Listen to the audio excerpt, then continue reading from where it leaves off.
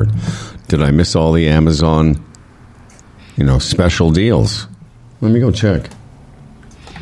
I have no interest in, it's such a wide catalog of everything.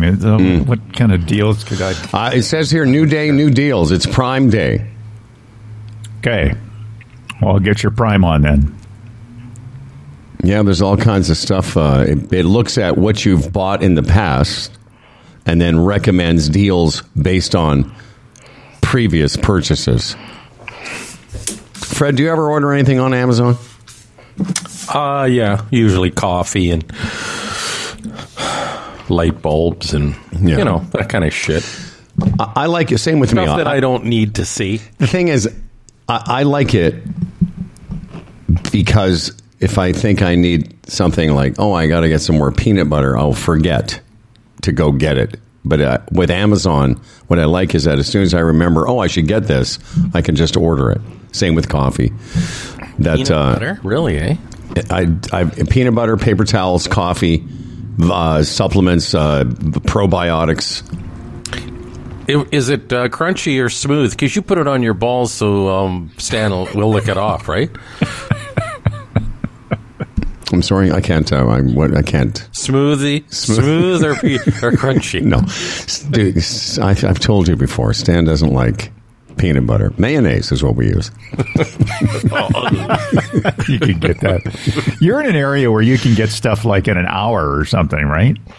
I get stuff sometimes the same day. It's ridiculous. Hey, a couple of weeks ago, I ordered some coffee and some light bulbs, like at 9 in the morning, and by 4 in the afternoon, it was here. But I live near one of the big depots here, so.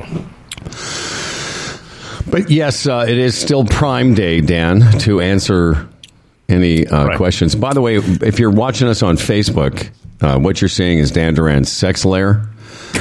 That is Dan's leopard print. Is that your couch?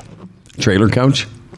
It's the trailer bench in the, I've done some renovating over the years. So, yeah, there's a little bench. Now, does that turn into a fuck swing at any point? Not a swing. No, it'd be a bad bit it would turn into. Yeah. Okay. All right.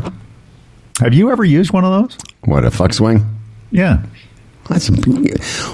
Dan, I have one down in the basement.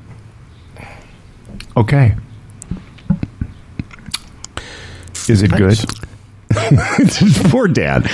Fred, when it comes to improv, Dan just doesn't know where to go with it. Is it good? Yes, it's fantastic. What I do is I use it whilst I put mayonnaise on my nutsack. No, I'm a seriouser guy, I guess. Have you ever used one of those things? I don't. In your life? I don't want to be seriously. No, I know you were. Yeah. No, I know. Have you, Dan? Have you ever used a swing? No, I've never. No. Fred, you've got swings across your where you live. There's some swings in that parkette. Have you ever gone over there by yourself and just tugged one out late at night? Take it for a swing. Yeah.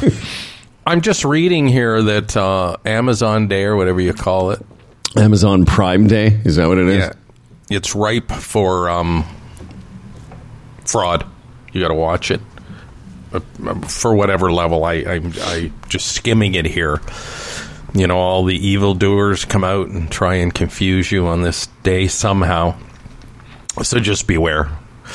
You should always beware. But okay, you mean somebody phoning you or emailing you, phoning you, or online offers and stuff seem too good to be true, and then they have the Amazon Prime graphics and everything, and are vulnerable. So that's what you were doing while I was trying to determine if you've ever gone into the parkette and. Well, you guys were talking about Amazon Prime Day, and I just happened to be scrolling through stuff, and it said beware on this day because scam artists. Yeah. I think that's what it will be on Fred's tombstone. It'll just say Fred Patterson and the date, and then it'll just say in quotation marks, always beware. Yeah. Just always beware. So while you were researching that, did you hear that we were talking about the sex swing, or did you just... Sex swing, yeah. But he wants no part of it. You've used one then, or no? Well, remember I used to have one hanging off the tree at the trailer years ago? Oh, that's right. Mm-hmm. Yeah, you did. Yeah. Did you we use used to it? call it the Vietnamese fuck swing. Remember? Vietnamese fuck chair, yes. Yeah. You know what? We can't continue to do the pre-show. We have to actually start the real show. And let's do that now, Dan. Okay. Is your music playing right now?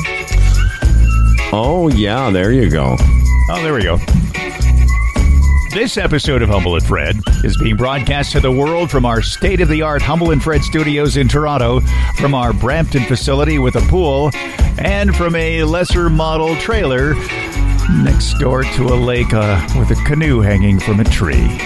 And is brought to you by Bodog, the Retirement Sherpa, The Chambers Plan, Aaron Ventures, EVNet.ca, Architect Outdoor Living, Palma Pasta, and our newest sponsor, Stretch Lab Toronto. And now here are two men who have made Wednesday the new Friday, which means Thursday and Friday are the new Saturday, and Sunday and Saturday is Sunday, I think. It's Humble and Fred.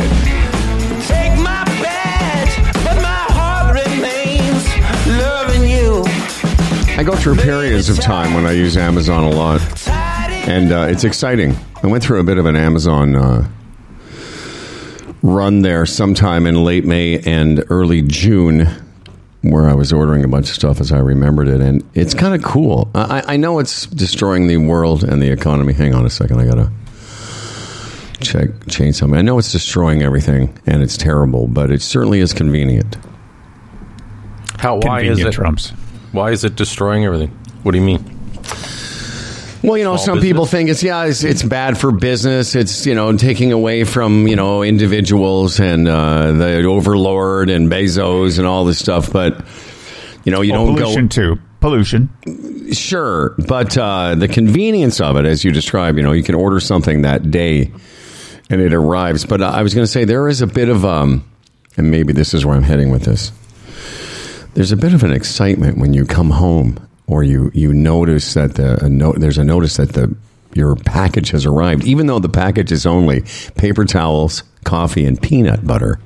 It's almost like you're getting a present. It's just, you know, there's a bit of a, do you know what I'm talking about? Like a little bit of a charge, a little bit of like, oh, something's here for me, even though I ordered it myself. Let me tell you a story. Is that, yes, you relate to what I said? Yes. No. On that, along those lines, my dad worked 47 years at Loblaw Groceries at the warehouse. Yes. And what would happen, the guys would assemble orders, and every so often a case of something would fall and smash. So there was a department called damaged goods. And I worked in it one summer. So these boxes would come in, and what you would do is salvage the things that didn't get smashed or broken, and then they would all go on these shelves. And what they did is they would box them up. The women that worked there, they would get these boxes and take all different items, a selection of items, put them in a box, tape it up, and then sell it to the staff at a greatly reduced price. And we used to call them care packages. And like every Friday, my dad might bring a couple home that he paid like $2 each box. And it was that feeling, Howard. We'd all stand around the kitchen table and open the box and see what was in it. And the thing is, the women that worked in the department really liked my dad, as everyone did. So they would say, Dickie, what's the kind of stuff you like? Aww. Right? So they would load it up with stuff for us kids and coffee and stuff, that his favorite coffee and stuff. So, yeah, there is a story from the past that sort of marries what you were saying. When you get those boxes, it's like a present. You know, when you go... Okay, good, thank you. Do you like that? Do you know when you go to the grocery store now, when you don't order from Amazon? Right. And occasionally, at the Sobeys where I go to, they have a thing there, usually during the holiday season, where it's like, for $10, you get to buy a bag of something for poor people. Yes. And it doesn't say what's in it. No. I'm not sure, like, what if there's nothing in it? What if it's just a big scam? And because you're the purchaser, you never get to see what's in it. You just assume it's beans and things. I don't know. Yeah, I don't know, Howard. That's a good question. But maybe in your case, that wasn't damaged goods. That was people buying the Pattersons. Some poor people packages of coffee, beans, and the thing is, you would assume there's at least $10 worth of stuff. Exactly. But all that stuff sort of annoys me. Like if it's for sick kids or something, it's like, yeah. But I honestly, at checkouts now, I'm getting tired of... When they say, would you like to add an extra $2 for this and that? No. Or you'll do it. It depends. It's like if I'm at Sobeys and they ask, my question back to them is, does Sobeys match it? And it's like, I don't know. Or no, it's, they're sort of the... their contribution is organizing, asking for the money, and sending it to the charity. Sure it is. Which is fine on some level, but personally, I sort of get tired of that. Dan Duran, where do you stand on this? Are you still stuck in the fuck chair discussion, or would you like to move on to packages for the poor people? Would you like to contribute to... Do you contribute to the poor? Because I know you only shop at Costco. Right. And does Costco deliver? Does Costco have an Amazon-style delivery? Is there any way you can order from Costco? Yeah, there is. They've got some sort of side system there, yeah. Mm-hmm. Really? Yeah, I've done it. I like these 500 milliliter bottles of Perrier. I just like them in those bottles, and again, environmentally unfriendly and all that, although I do recycle them. But the Costco stores, actual stores, warehouses, don't carry them anymore, but you can get them online. So I have them delivered every so often. So Costco has an online store, but they also have a delivery system that's sort of like a sidebar business that you can order stuff from. And you're going to watch Costco, though.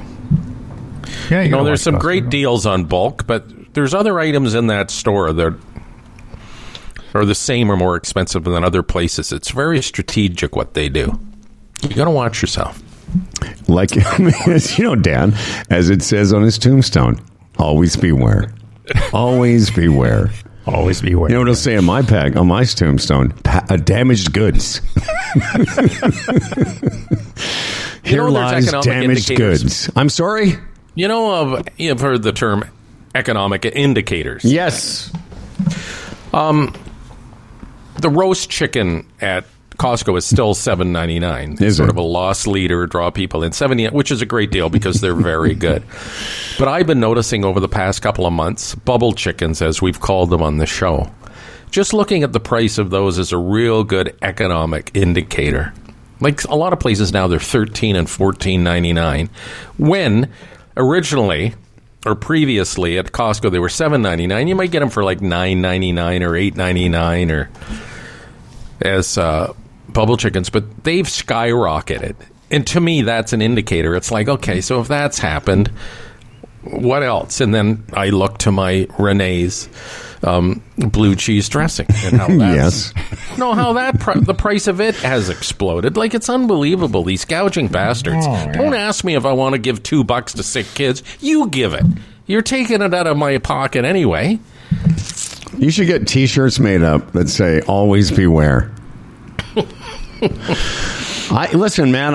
You've got a lot of time to think about these things, and I respect you. I respect that. Well, it's just being responsible. Is it? Well, according to you, I don't have that responsibility. I was just looking at the price of the rotisserie chicken next door to me at BPC, and a whole chicken over there is $21.99, but it's delicious. And I'm being partly facetious, and I'm being honest at the same time. I don't look at the price of bubble chickens and have any emotional contact with them. Well, okay, you're not aware of economic indicators. I am. I respect. There's a place over here called Indian Delights. And what's the milliliter bottles of Indian Delights? What does that cost? No, a large butter chicken I would get. That Doll really likes a butter chicken, and we would share it or whatever. And like, it was like $18.99 or something, like during the winter. I ordered it the other day. It's $23.99. It's like, and did you still get it? Yeah. I did reluctantly, but well, what I see, and again, partly facetious, but partly with respect, I say this. If that's you enjoy the process of noticing that, and it does something for you, that's great. I mean, it must because you do enjoy and you notice. No, but the thing is, I can absorb that. What bothers me about that pricing is for the other people and the children. Well, my kids, because people's wages aren't going up that much. And I think a lot of this is engineering, and I think a lot of this is gouging, and it just bothers me. Because I think of young people. It's like, any little luxury, if you're a struggling young family of 4 and paying your mortgage, and interest rates and mortgage rates are going up and everything, and the odd little treat or something, even that, is going through the roof. It's I don't know. Well, yeah, and it's terrible. And you're bumming me out, man. What should be done, Brett? No, wait. That's terrible.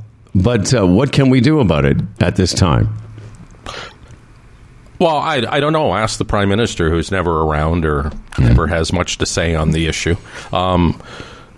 What I think there should be, and I've said this before, I think young families and certain levels of income, there should be, what do they call them, tax...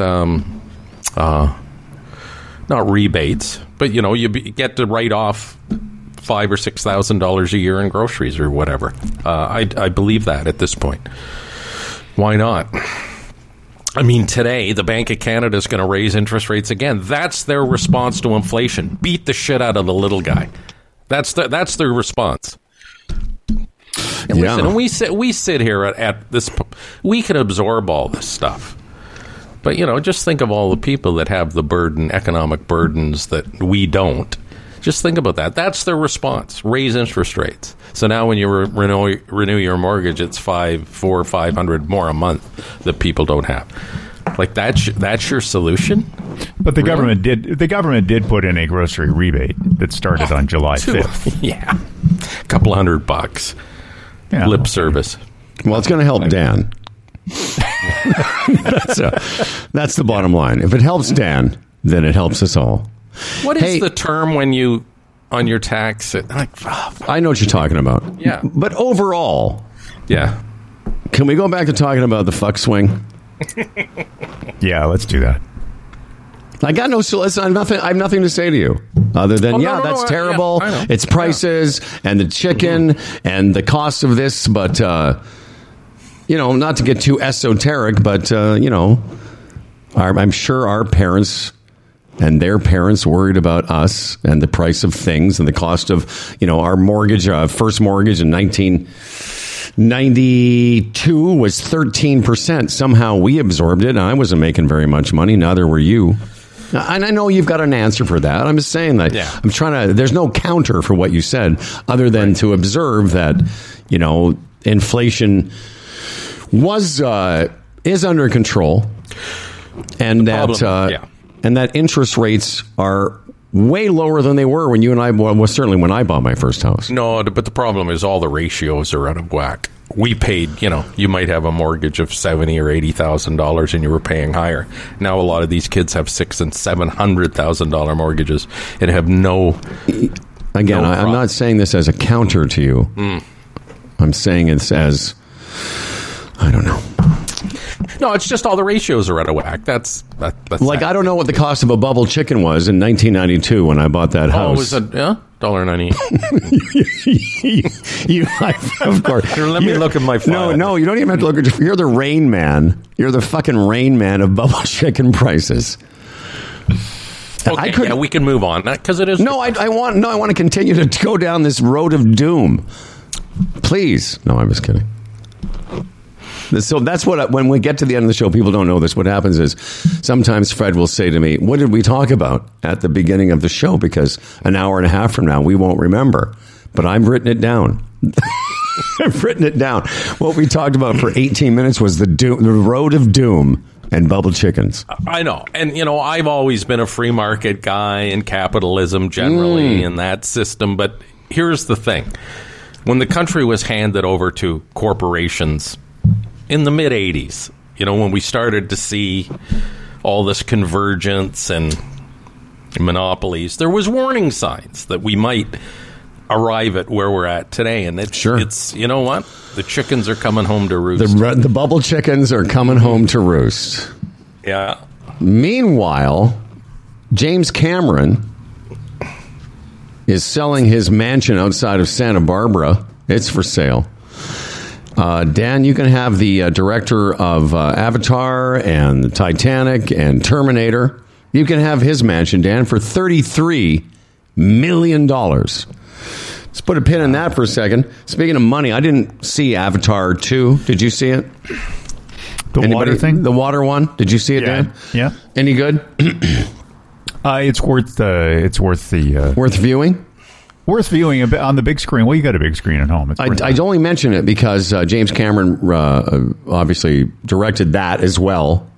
That one just passed $2 billion, $2.2 billion in box office revenue. And so he's made some money. He's selling his mansion for $33 million. It features a lot of things, including a 24,000 square foot barn where James says he stored his helicopter and tinkered on underwater vehicles. That's just the barn, which is a selling point for people who are sick of building submarines and such in the clutter of their living room. Fucking 24,000 square foot barn just for fun. Hey, what are you doing, honey? After dinner, I'm going to go out to the barn and tinker with my underwater vehicles next to my helicopter. Yeah, it's a different life. I was reading recently, too, that Jim Carrey was selling his place. He bought it like 15 years ago for $12 million, and it's up for sale for like $26 million. And I often think when those guys are selling these places, where are they moving to? Downsizing. They're downsizing to... It's like... I'll tell you what James Cameron and Jim Carrey are not thinking about. The cost of bubble chicken. No, they aren't. And lucky them. Speaking of helicopters, this is weird. I just saw this on another, I guess, I'm not sure it's a prep service or what do they call these things? Like a newsletter. On this date, where is this? In 1957,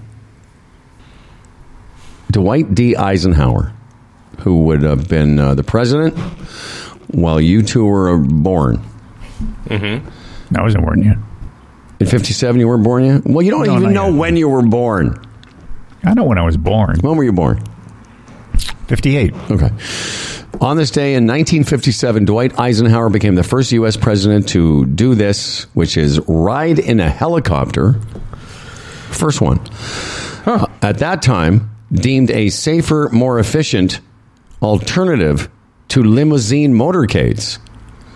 And the first thing, such a fucking weird thought I had was that was 1957. It's too bad someone didn't tell that to Kennedy, only a few short years later. Mm-hmm. Yeah. He could have hovered above Dealey. Exactly. They would have had to shoot him out of the sky. Anyway. Speaking of movies, Mission Impossible, whatever that's called, Dead Reckoning, Dan, or something, part 1. Oh, it's a part 1 of it. It's a part 1. It's got some. I saw the trailer for it in a theater the other day, and it looks amazing. I think it's one of those franchises. I think I've seen all of them. Not 100% sure, but I will see this one. And Tom Cruise, as wacky as he is, he's pretty well renowned for being an actor that does crazy stunts. And there's that stunt, I don't know if you've seen it, where he rides the motorcycle off a cliff, which he actually did, and then parachuted to the ground. Why? I know. I don't get that. Why? He did it. Apparently more than once. It's just... Again, he's always had money and lived the privileged life. But that's right. Again, that comes to mind. It's like... I have all that going for me, and I'm worth all that money. Why do I want to risk that? But here's the part. Like, I mean, forget about being killed. I mean, he could fall and break his something or whatever and be maimed, shitting in a bag for the rest of his life. What good is all the money then? Exactly. Other than paying for nurses. Apparently, he feels it's worth it. What's that, Dan? Oh, he's been, worth enough money for a long time to not worry about anything. He could quit and not worry about it. Sure. But obviously, something else is driving him, right? And one of those things, one of those things he does is stunts in all his movies. He loves that stuff. Yeah. And what this is the part that found it curious, is that his personal best opening for a movie was last Top Gun, the sequel to Top Gun Maverick, at $264 million opening weekend. So this one, I guess they're hoping will make more money. Maverick made $1.5 billion. Wow. By the way, the top 5 movies of all time. Yes, please. James Cameron did 3 of them. Titanic and Avatar? And Avatar: Way of Water, yeah. I was telling Freddie before the show started, and we went down the road of doom, that I just finished rewatching The Offer now for the second time. And I did the exact same thing last night when it was over. I went and looked up trivia and statistics about The Godfather. At the time in 1971, the highest grossing movie of all time. If you don't know, Dan, I'm just curious what you would imagine the highest grossing movie of all time grossed in 1971 dollars. I know Fred knows this because I told him. But what would you think it was? In $71? Like in 1971, what would have at that time the highest grossing movie have grossed? I don't know, 100 million? Interesting. Why is that interesting? Because Paramount and Bob Evans previously held the record before The Godfather with Love Story at $100 million. That was the highest grossing one until The Godfather came along, and in its, first year or whatever, $135 million, which in 2023 money is $700 million. Like, it was mind-blowing at that time. Wow. Crazy stuff. What was the story there? Wasn't there a story about Love Story that Ryan O'Neal didn't want to do it or something and then ended up doing it? And then he sort of muscled Ally McGraw into that role too because that was his girlfriend. It was Bob Evans' wife. She was married to Bob Evans. Yeah, who would later open a chain of restaurants. And that movie was the highest grossing of all time until 1975 when a little cheeky fellow named Steven Spielberg opened up a movie called Jaws. Mm-hmm. The other thing, and we'll move on. This is like a palate cleanser from the bubble chicken discussion. The thing is that they did, and I'd forgotten in the movie, in the series I was watching, Dan, but we take it for granted. Like today, Mission Impossible will open on a Wednesday, which is unusual. But it never used to be that way. But what they do with blockbusters, the whole idea of blockbusters was prior to The Godfather, they would only open a movie on a few screens. But one of the things that Paramount did, and that sort of started this trend, is they opened it on hundreds of screens. That was a big risk because printing the movie cost a lot of money. Right. So they took a big risk on The Godfather, which they opened not at Christmas and not at a holiday, not a Memorial Day weekend. And that started this whole idea, and of course continued with Jaws and then all the movies that came after. But it was the very first movie to open on hundreds of screens simultaneously, which is why it grossed so much money. Just before we leave viewing habits and things we've seen recently, I was sitting up yesterday there and I put YouTube on and I fell into a rabbit hole. I ended up on, it was a whole series of like 10, 15-minute segments on Karen's reaction, that whole... Oh, yeah, the women being Karens. Bitchy, yeah. Yes. Karen. It's something else. Oh, yeah. You just think, like, who are these people? Especially when they're stopped by the cops and they have all these cameras and they think they're smarter than the cops. I was just going to say that to you. Just the way they talk to the cops. Like, oh, yes, officer. What about this officer? What about that officer? And they're just going, ma'am. That's my favorite series. Karen's Getting Arrested is my... Look it up. I've funny. I've seen a bunch of them. Karen's Getting Arrested is the funniest category of Karens to me. It is. So me and Dollar sit there for like an hour goes by like that. And then finally I said, I got to stop watching this. I could sit here forever watching these women. I saw one where Karen was getting arrested. She refused to get out of the car, and then she drove away. No, I know. She drives away. The cop stops her again. She finally he has to pull her because she doesn't want to pay a ticket, doesn't think she has to because she's a white woman, and then gets out of the car and tases her. Yeah. There was this one, too, where this cop stops her. She was texting. Oh, yeah. And he had it on video. So he stops her and he says, and then she's pushing back. And then she puts the window on. He said, ma'am, roll the window down. Well, she gets on the phone and she phones the police department to complain to management about the way this guy is treating her. It was unbelievable. You have an officer here right now, and he's treating me badly. And he's accusing me of something I didn't do. It was, wow. I just did a quick search. You can do this, too, if you're listening. Karen gets arrested and tased. It's just, there's so many videos. Oh, it's unbelievable. Discover videos related to Karen gets pulled over and tased on TikTok. It's all there. And a lot of them. And then there's video of in fast food restaurants and everything. And a lot of it is tied to racism. It is. Oh, yeah. They walk into a Chipotle or something or one of these fast food places and it's a Hispanic person serving them. And what they say to these people, and just crazy. The way they treat them, it's unbelievable. Because most of them are out of the States, of course, too. Here's one where there's a woman. She's pulled over her car in traffic. And, Dan, she goes over to the pylons. She's taking them away. I know. So he's pulling the pylons away so that she can open up a lane in traffic and move over, and then she gets tased.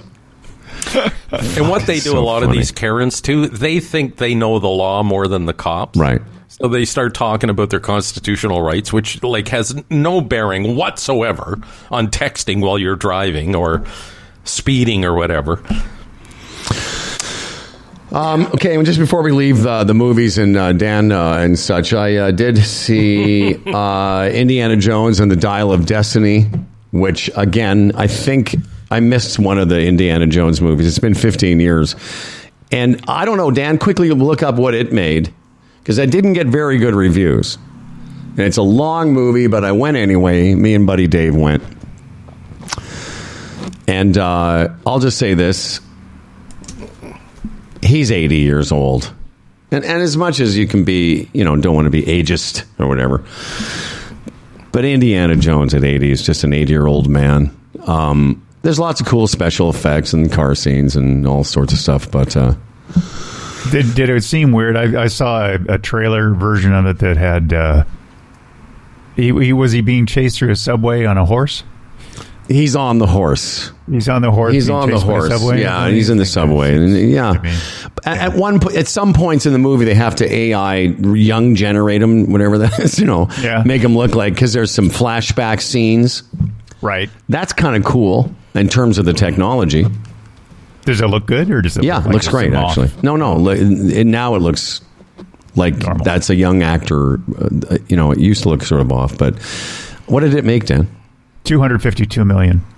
Which is not a lot of money, because I'm pretty sure it's an expensive movie. It'd probably make his money back, but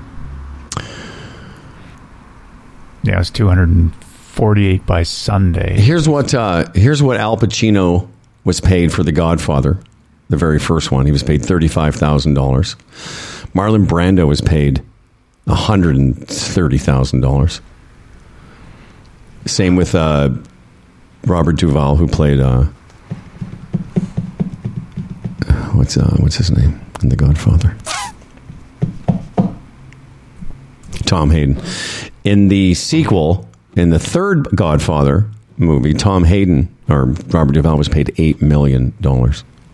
I have only seen, I don't know if you guys, I've only seen Godfather 3 one time. I think same with I. Yeah, the first two are great. The third one, they could have done without. Yeah. So there you go. Dan, will you be able to join us for some... Yeah. For some news and things? Some news and stuff a little later on. Yeah. All right. Well, we look forward to that. I'll see if I can buy a sex swing on Amazon Prime. You should see. Okay. You should see. All right, my friends. I got on that, yeah. Well, listen, man. Now, here we go. We got a busy next hour of our show because Paul Romanuk's coming up here in a second. The Sherpa's going to be with us. Dan will be back. And Tim Daniels checking in from Italy. But first, let's take care of this business. Well, let's talk about Bodog. You know, over there at your Wimbledon, sort of anticlimactic. They're in the semifinals now, and Daniil Medvedev and Novak Djokovic heavily favored to meet in the final, which I guess is great for tennis fans because, you know, they are the best of the best, and when you want to be entertained by a sporting event, you want the best of the best, do you not? Yeah. And that's the deal over there at Wimbledon. Tomorrow we'll take a look at the women, okay? Whether you're a sports bettor, a horse racing fan, a poker or casino player, Bodog, your number one source of online gambling entertainment. From their industry-leading odds, world-class sportsbook, and feature-rich poker room to their fully loaded casino and racebook, they've been providing Canadian players with an unparalleled gaming experience since 1994. All right? You know, Fred, there's not one reason why people find themselves at Stretch Lab, stretchlab.com in Toronto. Some clients are looking to improve their sports performance. That would be me. Some are looking to decrease joint pain. Also me. And others simply just want a great stretch. All of the above. No matter what brings you into Stretch Lab, the benefits of a professionally assisted stretching routine are tremendous. If you have muscle and joint pain, if you want to improve your sports performance, as I mentioned, you can increase your range of motion and flexibility. If you've never had an assisted stretch, this is really a unique opportunity. And now it won't cost you very much, $59 for a 50-minute assessment and stretch. That gets you in the door. And I'm going to tell you, it's going to improve a lot of things going on in your body. You will walk out feeling better. And isn't that, you know, something in this terrible world we live in? StretchLab.com in Toronto, Adelaide, and Spadina. Before Paul checks in, I got a nice note. We got a nice note from Lori Love. We talked about it. It's funny, I talked to Lori Love's... Is that her husband? Or part? Is Darren her husband or a partner? Oh, yeah. Which one? Husband. They were married in the year of our Lord 2003. Were they? Yes, on a dock, Lovesick Lake. So, I was there. Fantastic. I think that was also the weekend that Colton got baptized? Yes. So I was there that weekend. I believe it was the same weekend. It was. For some reason, I remember that because I was there for the baptism, and for some reason, missed the wedding. It doesn't matter. Maybe I wasn't invited. But I talked to Lori Love's partner and husband last night, and he was unaware of the fuss we made about Lori Love. Oh, really? Oh. I said, what? And he said, yeah. Anyway, the subject line, you are sweet fellas. And Lori says, thank you for making me blush, smile, and then laugh, in brackets, stupid Curtis. With your kind words today means a lot coming from you OGs. That's what we are. We're OGs. Original gangstas. XO, Lori Love. Yeah. Yeah, it's got a, there's a lot going through her mind right now, winding down a long career, Yeah. Wow, seriously, Darren said, well, we'll see. I said, well, is she looking forward to it? He goes, yeah, well, we'll see. Not everyone's, how did he put it? He goes, not everyone's cut out, to, sit around every day reading and exercising and, this stuff. Kind of basically describing all he does. Mm-hmm. But anyway, it'll be nice. I hope to see her after. I won't see her for the little dinner up there when I'm going to be there, but because that is going to be her last week, and then Darren's coming back to the city for her last broadcast. Oh, of course he would. Yes, absolutely. You would have to be there. I remember our last show on The Edge. Doll came down for that. Delise was there for that. Was Randy there for you? Although it was 24 years for me, so there was a little more sentimental attachment for me than you. Well, what do you mean? You don't think by 2001 that Randy and I were sentimentally attached? To CFNY? The Edge? Oh, I see. Yeah, the Edge. Oh, I thought you meant attachment to me. No, I meant to the radio station, you know. No. Well, Randy would have been home with 2 little kids. Yeah. And I don't remember. Our last show was at Yonge and Dundas. Yes. Was it not? Yes. And there was a bunch of people in the studio. I guess Dahl was there. I don't know if Randy was there. But a bunch of people came into the studio that day to watch us finish up. What a mistake that was. I know you get a face on about the mix, but I sometimes think about that and think, that was ridiculous. Yeah, the Mojo experiment aside. You know, we weren't that old. We were just, for some reason, in 2001, they thought a 41-year-old, and at that time hadn't turned 44 yet, because it was April. We're too old to be the morning guys at the Edge. Meanwhile, Stern's about 80 now. And I say this all the time. Still talking to the same people we would have been talking to. God, we would have been making so much money. They had just kept us there. We would have made them so much money. Oh well. Okay. I love that. Okay. Oh well. I ran into a guy the other day. Really nice person. Probably in his late 40s, early 50s. No, he wasn't in his early 50s. Who just thought Blundell was the greatest. Didn't know I'd even done the morning show at the Edge. I said, how do you know? He said, I've met Blundell. I said, oh, cool. I said, how did you do it? It's through Psychic Nikki. Because he thought Psychic Nikki was somebody on Blundell's show. And I said, well, do me a favor. Next time you're talking to Nikki, tell her Howard says hi. And so sure enough, he texts Nikki while we're playing golf. This is where I met this dude. And right away, she's like, oh, Howard and Fred and blah, blah, blah. But he had no idea who we were. None. Well, why would he? I don't know. It's eras. Era. You know? Era. It's time, yeah. But anyway. Oh, well. Yep. The ideas of some turn out to be the burdens of others. What? No, just another addition to your tombstone. Yeah, that was it was interesting. So he said to me, his opening line to me was, what do you think of Dean Blundell? And I said, well, speaking of eras, I said there was a time my answer would be completely different. And I said my answer now is, different than it would have been even 10 years ago. And then we talked a little bit about the sobriety of both of us. And I had not, I did not have a bad word not passed to me lips. Do you know what I mean? I just didn't feel like, you never asked me about Derringer. That I cannot, that I will not hold back on. But yeah, with Blundell, I was like, I said, Dean had a really good run there, and now he's doing Absolutely. a podcast. There's no question about it. Yeah, I said made a lot of money for the station, and good for everybody. Oh, well. Is that going to be how we end every bit now? Oh, well. That one. Yeah. Shit happens. I was going to save this for, I guess we're waiting for Romanuk here. I was going to save this for Paul, but I guess, because I don't know if you saw this. I have it here. Unless there's something you want to do here in the next 2 minutes.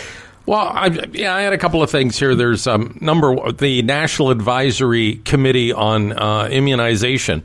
Already now I see in the news they're talking about the recommendations for COVID shots in the fall. And I'm thinking, oh, here we go. Right now they're talking about people that are high risk, but generally in the fall you should think about getting a COVID shot. And then it's like, oh, geez, am I going to do that? Like, I don't even want to think about it, but why not? Here we go. But no different than the flu shot. I mean, no, I know. But, the flu shot was just always just over there, like, take it or leave it, or it wasn't an issue. And now what we've been through with COVID and having had COVID, it's like, are you going to get it? Do? Are you going to get it? I am. I don't know. I'll get it. Yeah, I by the way, I haven't got my 5th shot yet, or whatever. How many shots have you had? 5? I think I've had 5, yeah. Yeah, I didn't get the 5th one because I got when I was supposed to get it, I got COVID last fall and then never caught up, but I'll go get it. Yeah. Again, I'll wait till the fall and then think about it. And then the flu shot, maybe get that. What about shingles? So right now I need to get shingles, the flu, COVID. Anything else I'm missing? You don't continuously get shingle shots, do you? I've never had them. Oh yeah, well I've had my double shot powwow, but I've had shingles. Mm-hmm. Yeah, I don't know what to say. It wouldn't hurt. What, all That's of those? For sure, I got to get all of those? I got to get all of those? Yeah, I think a lot of people are going to take the attitude, I had COVID, it wasn't that bad, so I'm not going to get the shots, and if I get it again, so be it. I don't want it again. I'm not saying that's me, but... Yeah, I don't want it again. But, here we... it's going to be a discussion in the fall. You can bet your ass it's going to be a discussion in the fall. Well, you know what I do? Whatever Chris Sky says to do, that's what I do. Yes, exactly.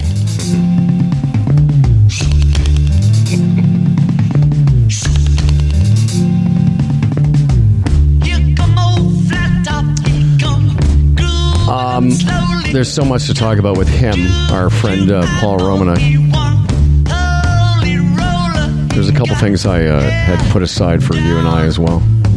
One of them is the merger of Post Media.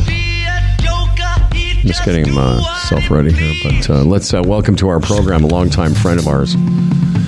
One of the original guest Freds, and of course, one of the finest play-by-play hockey guys ever produced in this country. Yeah, that's right, I said it. He's also the host of the Walrus Was Paul. It's Paul Romanuk, everybody. Good morning. Hey, Paulo, you're wearing a Hartford Whalers hat. Cool.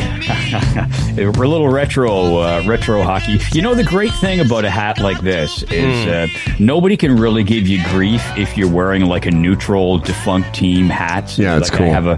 I have a Whalers hat. I have a Do you have an Expos hat? Golden Seals hat. I have an Expos hat. I love that. Whereas, like if I wore the Habs hat right away, Freddie'd have his hackles up. Like, so you start off on a bad note right there.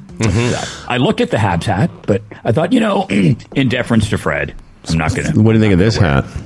That's cool. That's cool. What do you think of that hat? I can't read it. Wrexham AFC, baby. Oh, you. Look at how. Don't sprain your ankle jumping on the bandwagon. Well, hey, listen, bandwagons are meant to be jumped on. All on, buddy. We're on. I got him one too. That is fantastic. What a great story. Isn't it the best? In a world with a lot of feel-bad stories, that's such a great feel-good. I love it. And you're right. But listen, I am jumping on the bandwagon, but it's a great band. Talk about a neutral. You can't argue with somebody. I guess you could if you were in the UK, like that's a real thing. But over here in North America, where it's like a fantasy football. You know what I mean? It's like, I don't even know what they are, but it's kind of fun following along. And I can't wait for season 2 of that series. Oh, we like guys like you on the bandwagon, right? You got a sense of humor, so you can keep us entertained, have the odd laugh. Exactly. You don't drink, so if we send you to get around, then we know you're not going to be, sipping the tops off before you hand them out. You're a perfect bandwagon guy. But that whole bandwagon thing, we've had this discussion. When it comes to sports, to me, it's like it's not even a thing. It's like. Yeah, if they're doing well, you follow them and you like them. And if they're doing bad, you don't. And if something popular comes along and it titillates you, jump on. It's only sports. We've said sports owes me nothing. I owe it nothing. Entertain me or piss off, right? But as far as football goes, as far as the game we here in North America call soccer goes, I have spent the better part of 10 years watching both of my kids multiple times a summer playing soccer. It's the greatest sport. At that time, both of my daughters played, but my one daughter played in Oakville, which has got the highest subscription to youth soccer in North America. Registration, thank you. And so I kind of caught a little bit of, I'm not much of a professional soccer fan until this team came along, but I like the game, especially watching my kids play it. It was really fun. Yep. No, it's a great game. It's I liked it and followed it, sort of passively when I lived here, and then, as you know, moved over to the UK for about 10 years, and of course, because it's so all-consuming, really got into it and went to a lot of live matches, and of course, it's on TV, and that's what your buddies are talking about at the pub and so on, and it's a great, and especially the big, like I would rather and follow the World Cup much more closely, or the European Football Championship much more closely than I follow the Olympics. I think it's the World Cup, the Men's World Cup is the biggest sporting event in the world, I think. But there you go. Oh, yeah. Yeah. Again, and what's fascinated Howard and I through, Welcome to Wrexham, and what was the other one with... Sunderland Till I Die. Sunderland Till I Die. It's just the culture. And I mean, again, and I know even in the United States with NFL teams and everything, nothing matches the cultural attachment in North America that Europe, Britain in particular, has with soccer. I mean, it's just, it's a whole different, it's a whole different situation. Yeah, we fall in love with our teams here. In the UK, when it comes to soccer or football, they marry them. Yes, it is literally the son becomes a Tottenham fan because the dad was a Tottenham fan and the grandfather's a Tottenham fan, and you'll have 3 generations going to this. Like it really is like that in a lot of cases. I mean, it's similar with the Leafs. I've said that to Fred. I mean, there are some teams. There are some teams in both hockey and in football in North America that there is a bit of that vibe to it. But what I loved about the Wrexham that I did not expect was to get a glimpse as to what that club means to that town on such a deep, visceral DNA level that I didn't understand, and that's what we were talking about. We sort of get engrossed by it, because it means so much to those people. Yep. Yeah. Well, again, big difference, right? In North America, they're called franchises.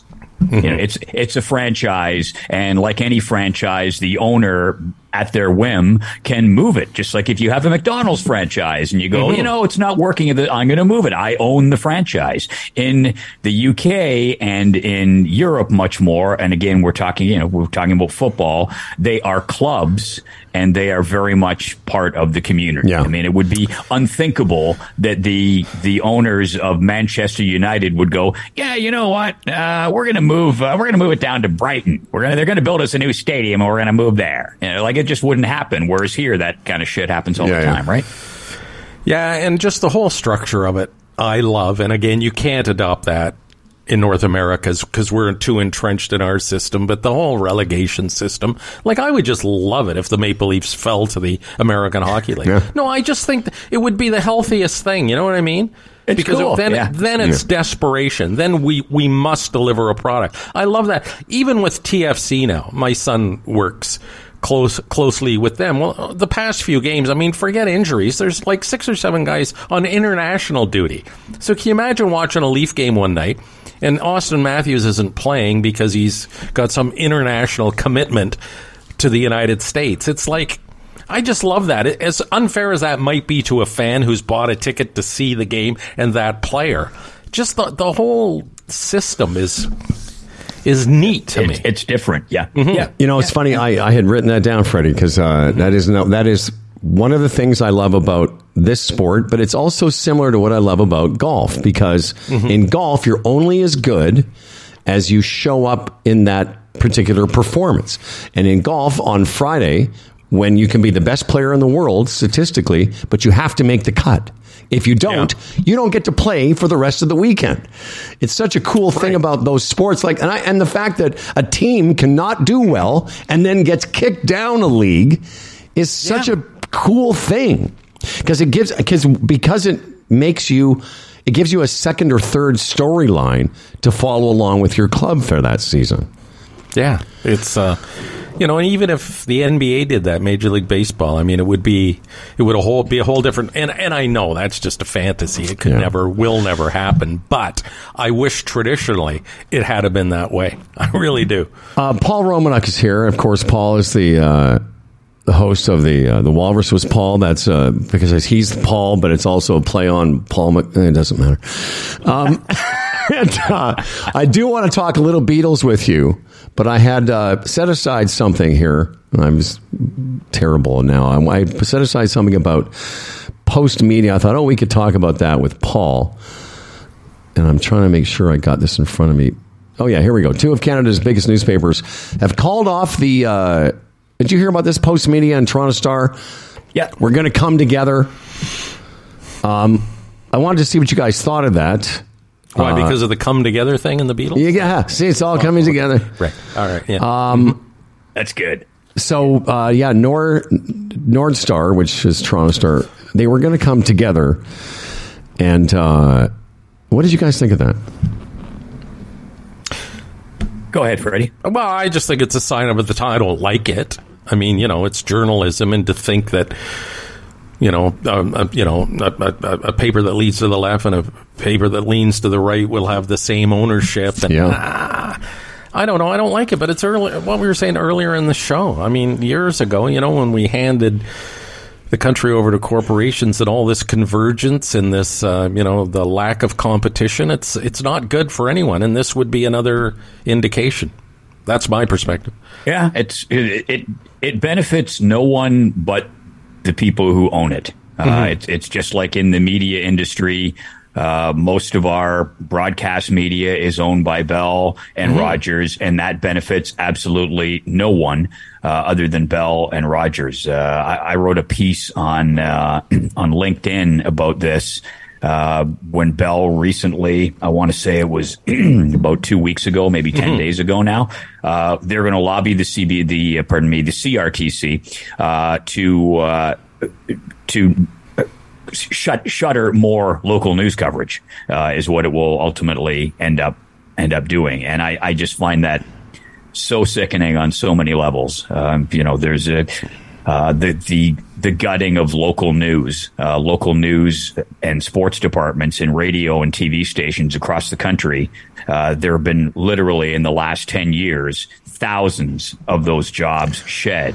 And not only do they hurt the people who lose their jobs for obvious reasons, they hurt those communities because you need local news coverage to hold local politicians accountable and levels of government to inform people. You need local sports departments to cover local teams in communities, which brings people together, following a local athlete, a local team.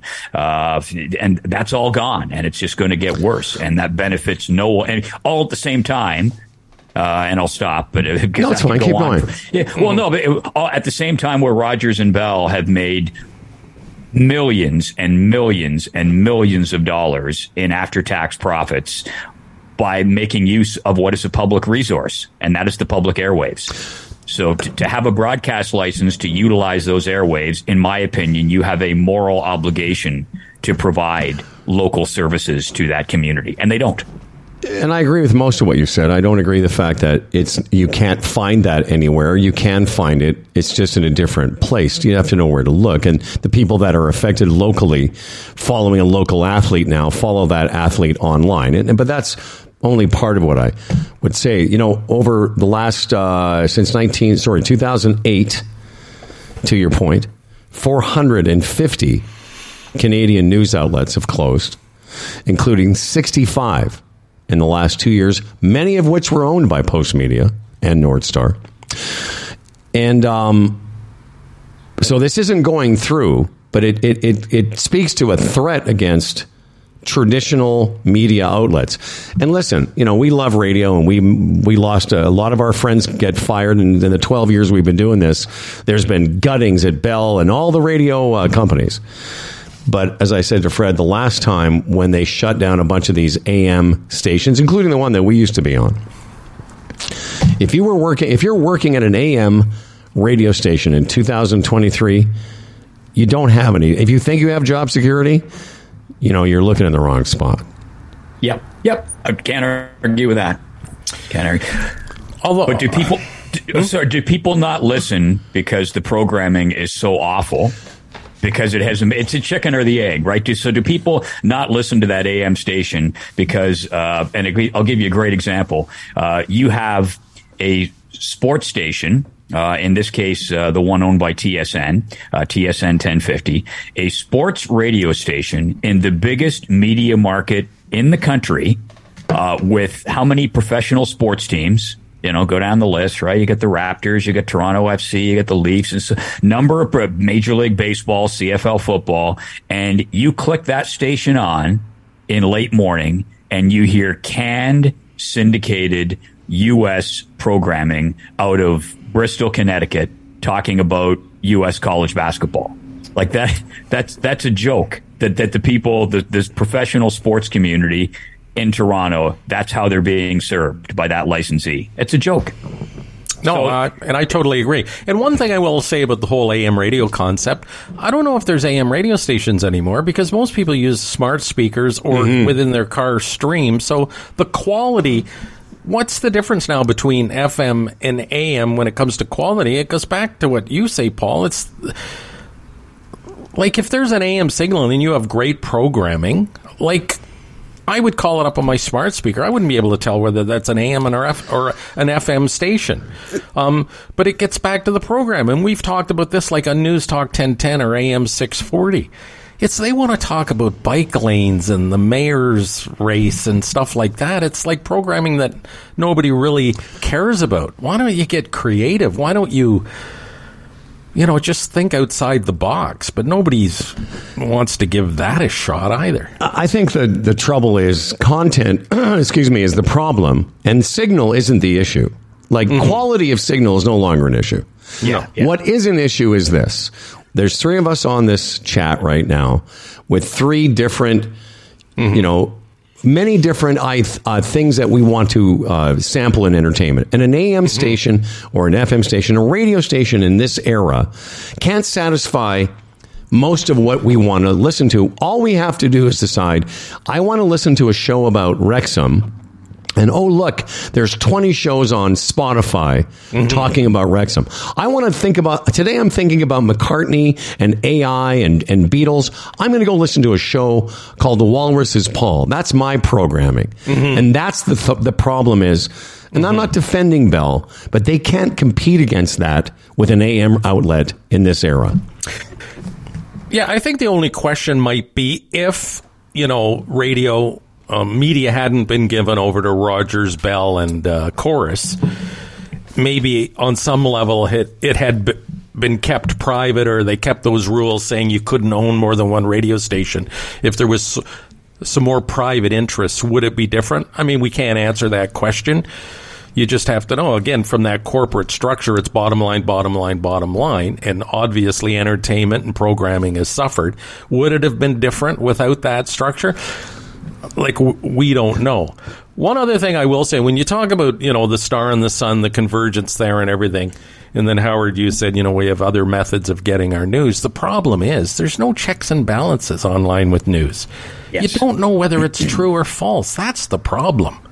I mean, seriously. And stuff, and there's just so much deceit going on online with news. Like, how do you decipher what's true and what's not, and what's valid, and what's genuine? Like, and there's no responsibility, right? Like, I can put up a post on Facebook, completely slandering somebody, and Facebook, the carrier, if you will, does nothing about it. They shrug their shoulders and goes, "Well, we're just somewhere somebody goes and is what do we know, right?" Whereas I could not write an op-ed in the Toronto Star and slander somebody because A, I would be sued, but B, the Toronto Star wouldn't print it because they go, well, we could be sued. So there's accountability there and fact checking, and you're absolutely like, this is kind of funny, this whole big deal about Facebook and Google shutting down links to Canadian news stories. Well, hey, here's an idea, boys and girls. Maybe don't get your news off of Google and Facebook. Go to a newspaper site. And it bothers me, this whole idea of social media. And I've said this to Fred. I say, here we are, guys, all three of us have been in the media, the old media, where we had promises of performance, broadcast standards to adhere to. And then along comes social media, and they don't have any of those restrictions. My only counter to that would be you make your own decisions. I follow Paul Romanuk, and so I trust that I've seen enough of what Paul's printed or published that I go, I can trust that source. I think you need to be your own advocate when it comes to what is. Yes, I know we can all be fooled, and we all have been.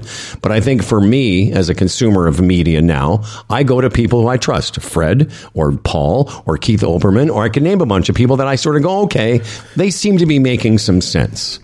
But remember, we've also been trained throughout the years for our flags to go up where the average person maybe hasn't. Like, you look at something, I would say the below average person, considering most of the Americans, but yeah. Right. But you look at something here in Canada, I mean, forget the States, like Rebel News. Yeah. That's the news source for some people. They think that's where they get their news. And it's like, you could just systematically go through that and poke holes in it and find it.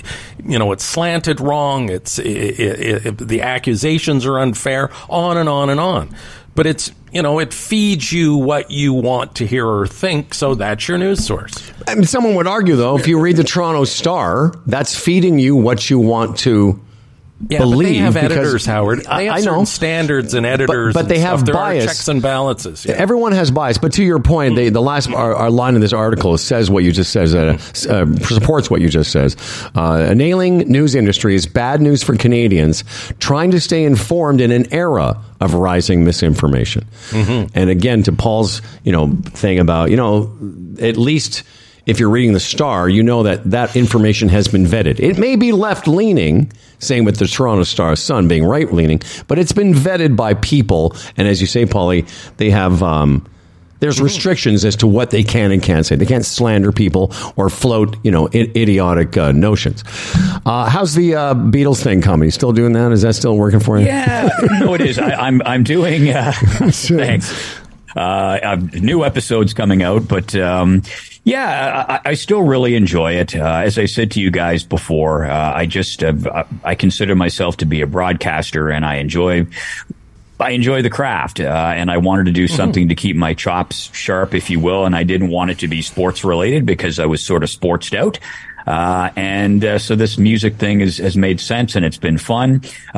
Just did a couple of episodes with Dan Hill, which was fascinating. Yeah, how was that? It was really neat. Yeah, he's a cool guy. We've had him on the show. It was cool. Yeah, he was I went in with I suppose I had some preconceived notions, because what do most Canadians identify Dan Hill with? You go, well, Dan Hill, sometimes when we touch, right? The anthem.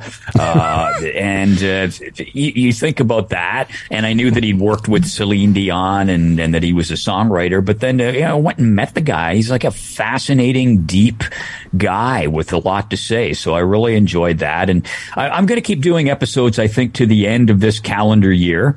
And then I'll probably wrap it up and think about what I want to do next, just because I think the concept has sort of exhausted itself a little bit. So I'll time to move on to something else.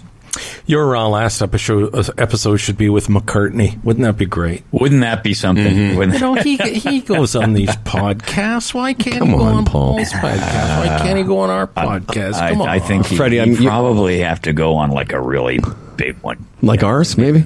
When we had Dan Hill on, I don't know if you remember this, Freddie, it was on 30th Avenue there in one of our original studios. Yes. It was in the big studio, I think, where we weren't sure what he would be like. He came in, and he couldn't have been a nicer guy. And I think at some point we all sang along with Sometimes When We Touch. Yes. Oh, wow. Yeah, it was pretty surreal. Well, I went to his house.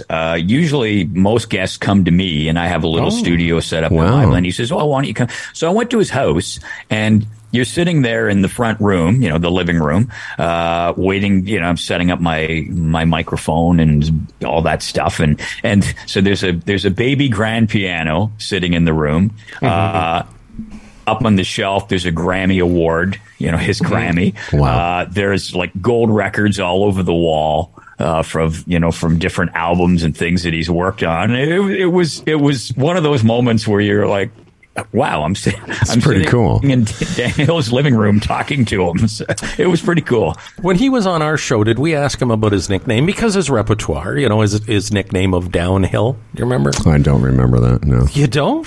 I don't. He mentioned that, not specific to you guys, but he mentioned that was his nickname. Downhill people, because all his songs were so... And in high school, they called him Deep Dan. Oh, okay. Yeah, Deep Dan. But I remember there's another Downhill song. That's right.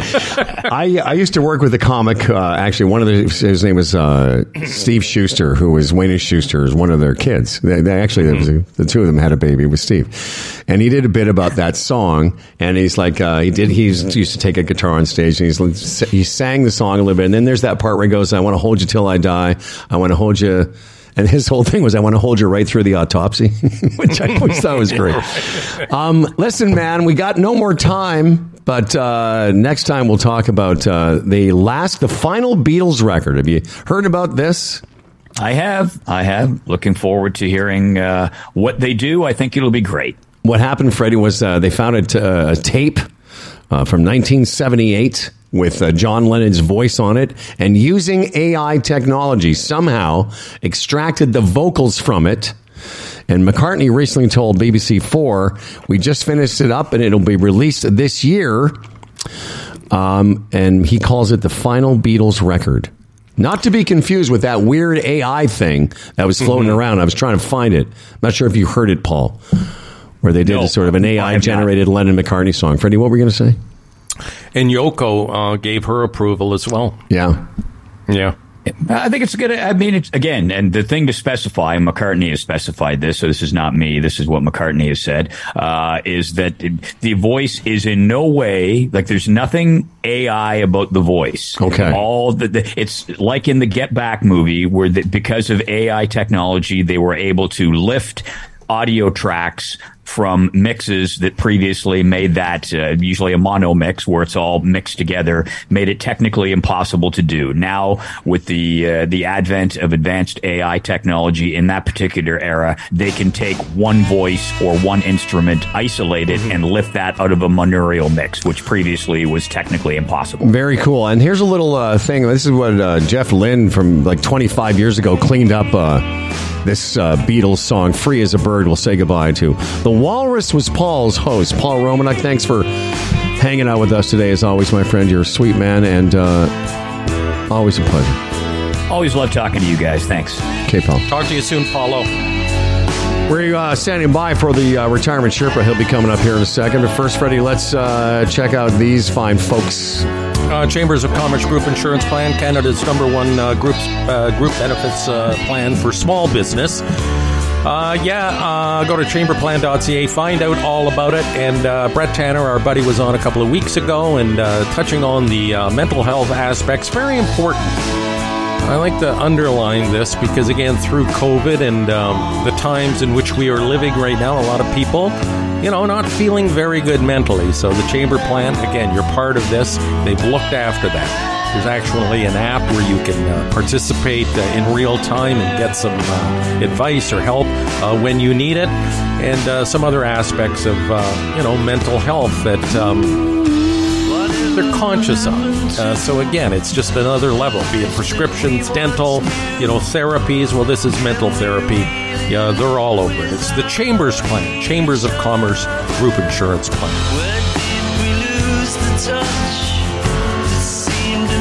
One of the stories I touched on yesterday is the idea that Tesla is actually opening up. I think they just entered a deal. Tesla's grip on EV charging is tightening, but Mercedes-Benz reached a deal to access Tesla's supercharger network and adapt its vehicles to its charging standard. This is interesting for a lot of reasons. I mean, think about one company owning all the gas stations. There's a little bit of pushback. I mean, if it becomes the standard, then you could charge anything at a Tesla charging station. Hopefully that doesn't happen so that there's a choice. Why I bring this up, of course, is the idea that This might be your opportunity to try out a Tesla at evnet.ca. You can choose a Tesla. You can choose a Nissan Leaf, the Model Y, or the 3 Teslas there as well, the Kona, the Bolt. You can choose it for 24 hours, 3 days, or 7 days. And listen, man, they'll come and bring it to your house.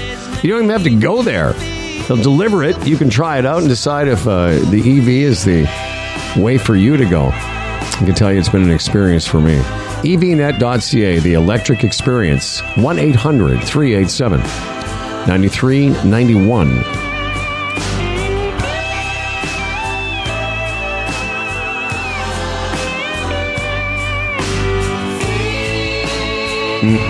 Dan Duran's news. We could probably squeeze Dan Duran in here. I don't know where he is.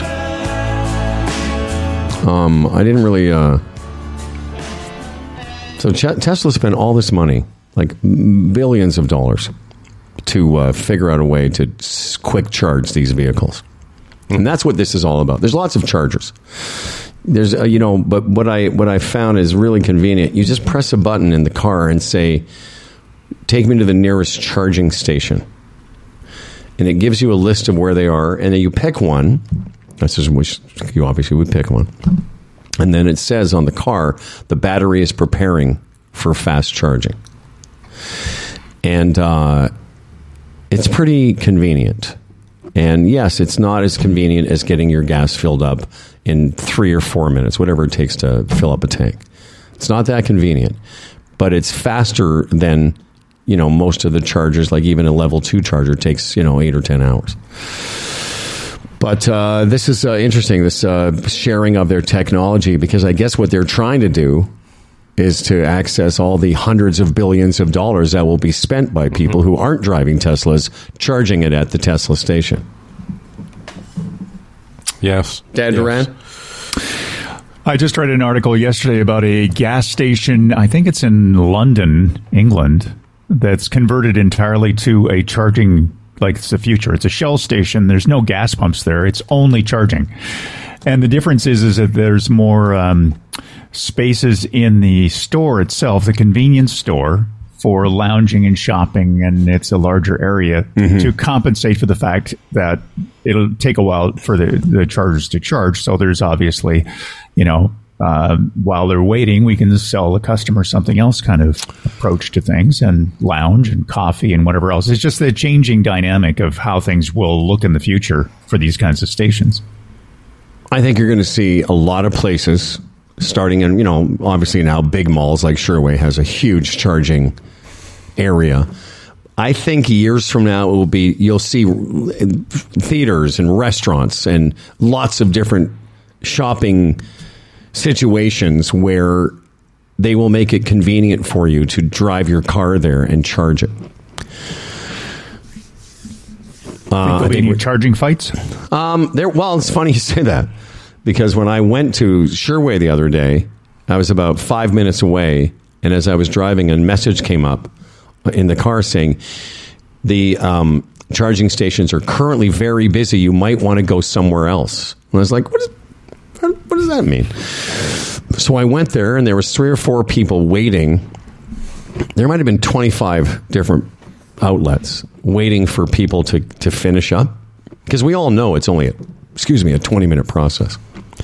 And sure enough, within a couple minutes, I found a spot. But yeah, it was interesting that they gave you the message that it was people were, there was a bunch of people there. Yeah, what if you encountered a Karen there? Oh, that's my charging station. Sir, you think you can just drive up here and hook up immediately? No, you can't. Dan Duran did mention that the weekend of Colton's baptism, I saw this now, Dan, that your dad, Reverend Cliff, married Lori and Darren. Yeah, on that dock that Fred was talking about. Yeah. Mm-hmm. Yeah. Yeah, it was a lovely day. Mm-hmm. Went inside the lodge and had a lovely, reception. I believe with some very, very nice hors d'oeuvres. And then later that night around a campfire had like a sort of party. People there was dancing. Party. Carrying on and whatever. Party. Yeah, it's lovely. 20 years ago. Yeah, man. Yeah, 20 years ago. Wow. Yeah, wow. In My fact, son. what date was that? That was July. It was in July. They just had their 20th anniversary, or it's upcoming. I forget what the actual date was. Yeah, I don't know the date. I'm just laughing at something else that just came in. What? Like, I just love our listeners. This is from someone just texted or messaged us, subject line, Lee Aaron, Walk of Fame. Hi, guys. Just noticed that Lee Aaron is one of 11 Canadian groups being inducted into Canada's Walk of Fame this year. So, Fred, I guess she is known outside of Brampton. And, Yeah. he says, I know that's an old reference. I know that's an old reference, but we do pay attention. Love you true. guys. Rob. That's funny. Man. Yeah, that was a moment. Well, fucking funny. Well, we're waiting for the Sherpa. Sherpa's on a slow. He just texted me. He's on a slow modem. Somehow it's not. He's not connecting. Is he not in town? I don't know where he is, dude. I can't know everything. Oh, there he is. There he is. There he is. Tim. We just got something from Keith Weiland. It says, I read this article yesterday, over half of United States beaches have dangerous fecal contamination. That's good to know. Wasn't fecal contamination the name of our first garage band, you and me? Here's Tim Niblett. Hey, you know what? Hold on to that. You know what? On this show, fecal contamination is gold. Mm-hmm. That we can come back to that. Yeah, that's in our shit category, which we love. Oh, that's right. That's in another one of our shit silos. Can you imagine, like, every once in a while, that guy just tunes in and it just happens to be another episode of something to do with poo. Good Lord. Is Tim still struggling to join? No, he's there. I think it's taking, you can see him. Okay. I think it's taking him a second. Mm-hmm. You could have a Friday show. Just about shit. All about who? Be a Shit Show Friday. Shit Show Friday. Mm-hmm. The Nut Hut Shit Show Fridays. And you know what? It would do very well. I don't care what anyone says. Are you kidding me? How many times people finish their emails now to us with how their bowel movements are doing? Howard. And their blood pressure? It's remarkable, Howard. You know, this week, though, it's having heavy competition from people giving me advice on cramping up. Mm-hmm. Apple cider vinegar, too, by the way. Someone said, my buddy Dave said his dad used to take apple cider vinegar. Oh, here's another version of Tim Niblett. Let's try this Niblett. Let's try this guy. He must be on the road somewhere. I don't know, dude. I'm trying to get him in. Anyway, I read something else here. It's called WAY. It's called We Are Young. It's a registered charity which grants wishes to old people. I thought, we qualify now. So what you do is you approach these people, a registered charity, and you tell them, you know, something you've always wanted to do or have happen or whatever, and they will grant those wishes. And I thought, maybe not today or maybe tomorrow or next week when we're doing a show, we could go around the table and if you had that opportunity, these people would weigh to grant you a wish, something you would like to do, what would that be? What's the first thing that popped into my mind? Like one last three-way. Just one last. Just one more. Dan, what would yours be? I don't know. I have to think about it. No, you don't. Yeah, Don't take some think. thought, huh? Okay, so I'm the opposite. Don't think. Don't think. Just say. Don't think. Stop thinking. Scoop off the top, brother. Just boom. What came into your head? My first thought was a three-way. I'd like to visit the top of the tower that the Saturn V rocket took off from it on the space pad. Beautiful. That's what I'd like to do. There you go. And then have a three-way on top of it. Yeah, with a sex swing. I don't know what's happening. Now we have 5 different Tim Niblets here. And why don't you bring that? Put that aside for next week and we'll air it out. Yes. Okay. Yeah. It's a great idea. Think about it. Yeah. Mm-hmm. Now, do you have to be a terminally... But this is just for old people. Yeah, but do you have to be a terminally ill old person? Because that, grant your last wish type of thing? I think it's a means thing, like, older people that don't have the means to do things. But anyway, that could be us. We could lie. Uh-huh. Well, apparently you don't have the means to buy a bubble chicken anymore, so you qualify.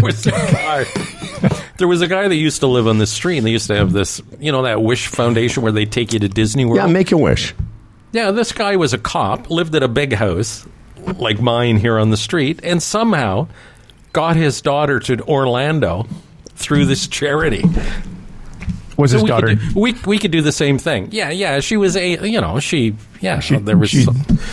had leukemia or something. Well, she was dying. Yeah. Mm-hmm. No, she wasn't dying. No. Wow. What? No, that was the scuttlebutt. The street. It was like, how did he pull that off? Like, just totally, a perversion of what it was all about.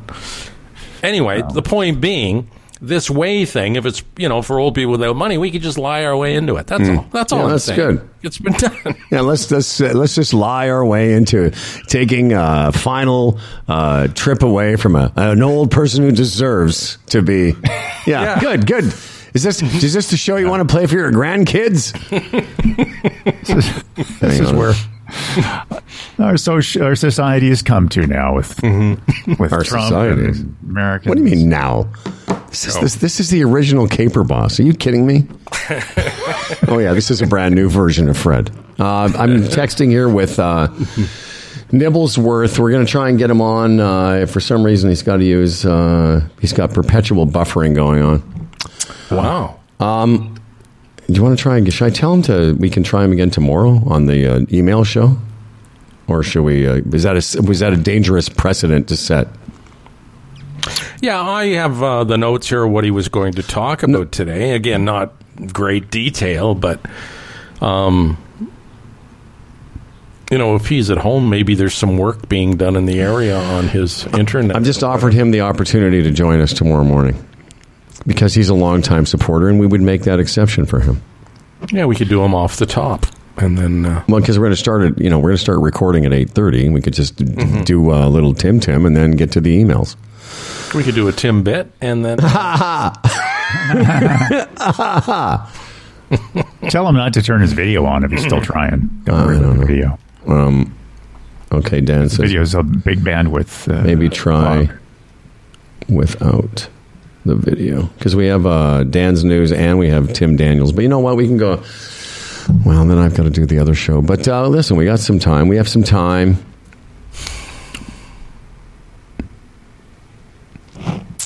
So we'll just be quiet. There's nothing wrong with quiet, Dan. So where are you going to go? Weird though. This is our quiet time. Dan, so you're going to go to the top of a pad, some rocket? What the fuck are you talking about? Yeah, that would be amazing. That would be your. If someone said, Dan, we'll grant you any wish, that would be what your wish would be. Well, with the first thing that came off that guys. Yeah, but if I had time to think about it, maybe it would be something different. Like there's the difference between the lives that Howard and I have led. He wants just one more threesome, and I want my first one. Okay, Tim Niblett tomorrow morning. We're going to tape it. We will.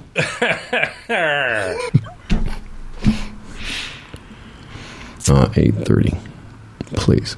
Okay, good. All right, let me get rid of this because I'm going to. Oh, there he is. Wait, he's here. Wait, what? Wait. Now he's there. What? What's happening? And the mic isn't on. No, nothing's on. Are you? Can you hear me? Yeah, now we can. Now we can. Yes. Mm-hmm. Oh, he's gone again. Good morning, gentlemen. Yeah, it's not working, Timmy. No, it's not working. It's all garbled, and now we can't see you. Where is he? Is he in the Ukraine? Turn off his video. He did turn off his video. Oh, okay. Oh, right. Were you going to ask him if he was in the Ukraine? Yes. Mm-hmm. Tim, okay. We're going to try tomorrow, Tim. Climate green. No, you're breaking up, buddy. Tomorrow it is. Okay, pal. Mm-hmm. And I sent you a note for 8:30 tomorrow morning. We're going to put you on the email show. It's going to be great. Deal. Thank you, pal. Okay. All right. And figure out the internet. Because, I don't know, maybe he is in the Ukraine.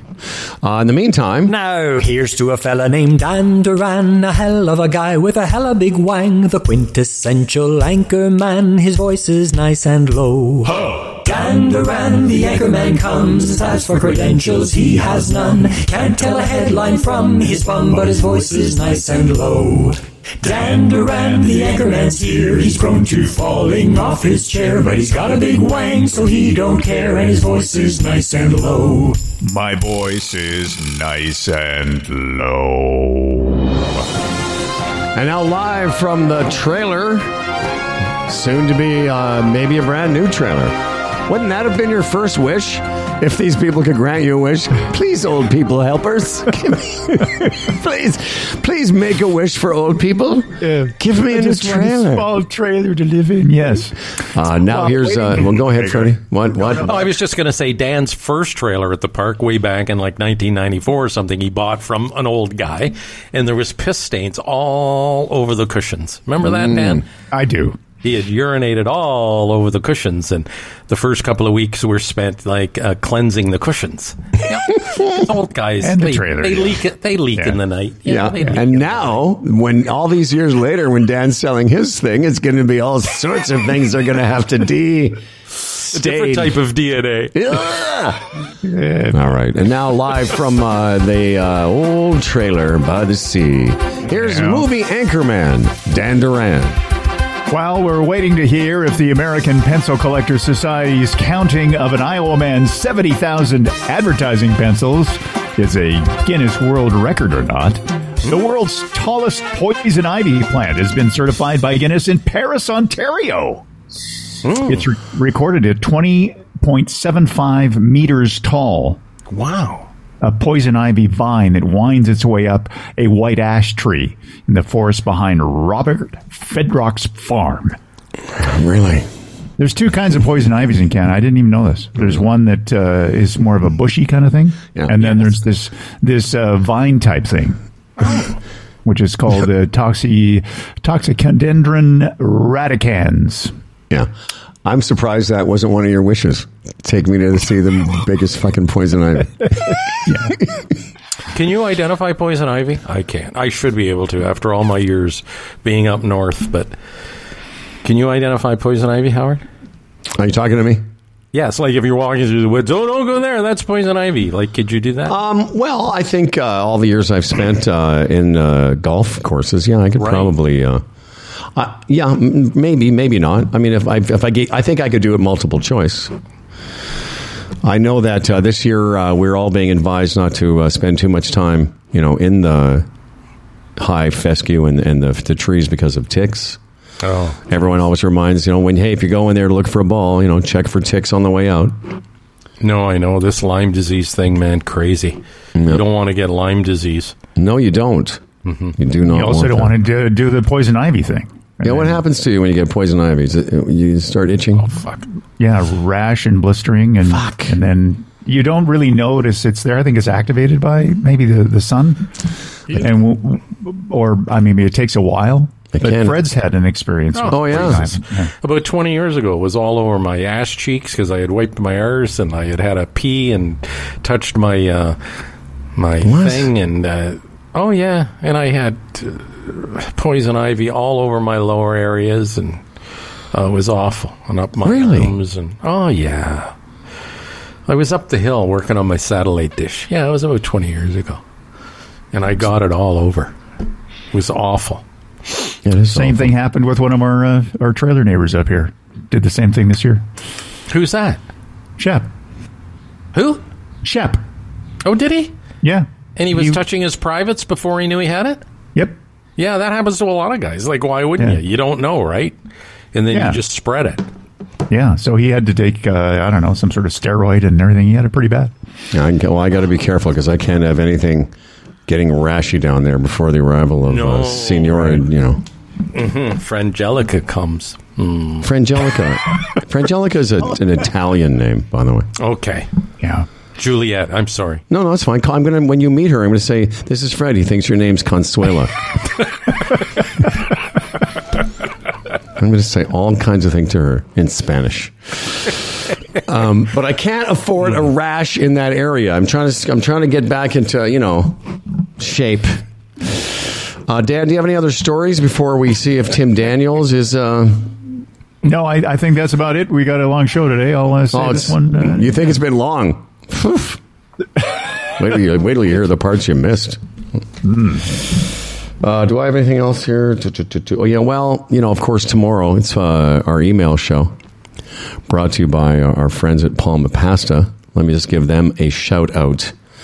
Over 38 years of delivering quality Italian food, from fresh pasta to sauces, prepared take-home entrees. Unbelievable. In fact, I'm going to take my friend to Palma Pasta, to Palma's Kitchen, and maybe we'll do a little shopping together for a dinner we're going to make together. I thought that might be a fun activity. I'm coming up with all kinds of things she and I can do together. So we're going to drop by the location in Mississauga. There's 4 of them, 1 in Oakville, 3 in Mississauga. And if you can't make it there, you can order online at palmapasta.com. Maybe we'll get like a fresh pasta, some of their sauce, some sausage or something. We'll make a nice dinner together. Oh, great. Mm-hmm. Sounds great. No, that would be a nice little bonding thing. Mm-hmm. Then we'll see how we get along in the kitchen. Maybe get that Korean woman to come over for a threesome. That's right. I'll say to her, hey, listen, do you like Korean food?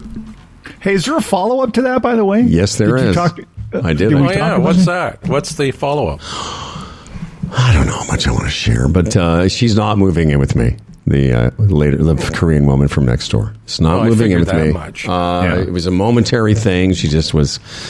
She's an older lady. Something was worrying her, and she wanted to know if I could, wanted to be her roommate. And I told her, well, something was worrying her. So, do you want to be my roommate? Like, that's such a huge leap.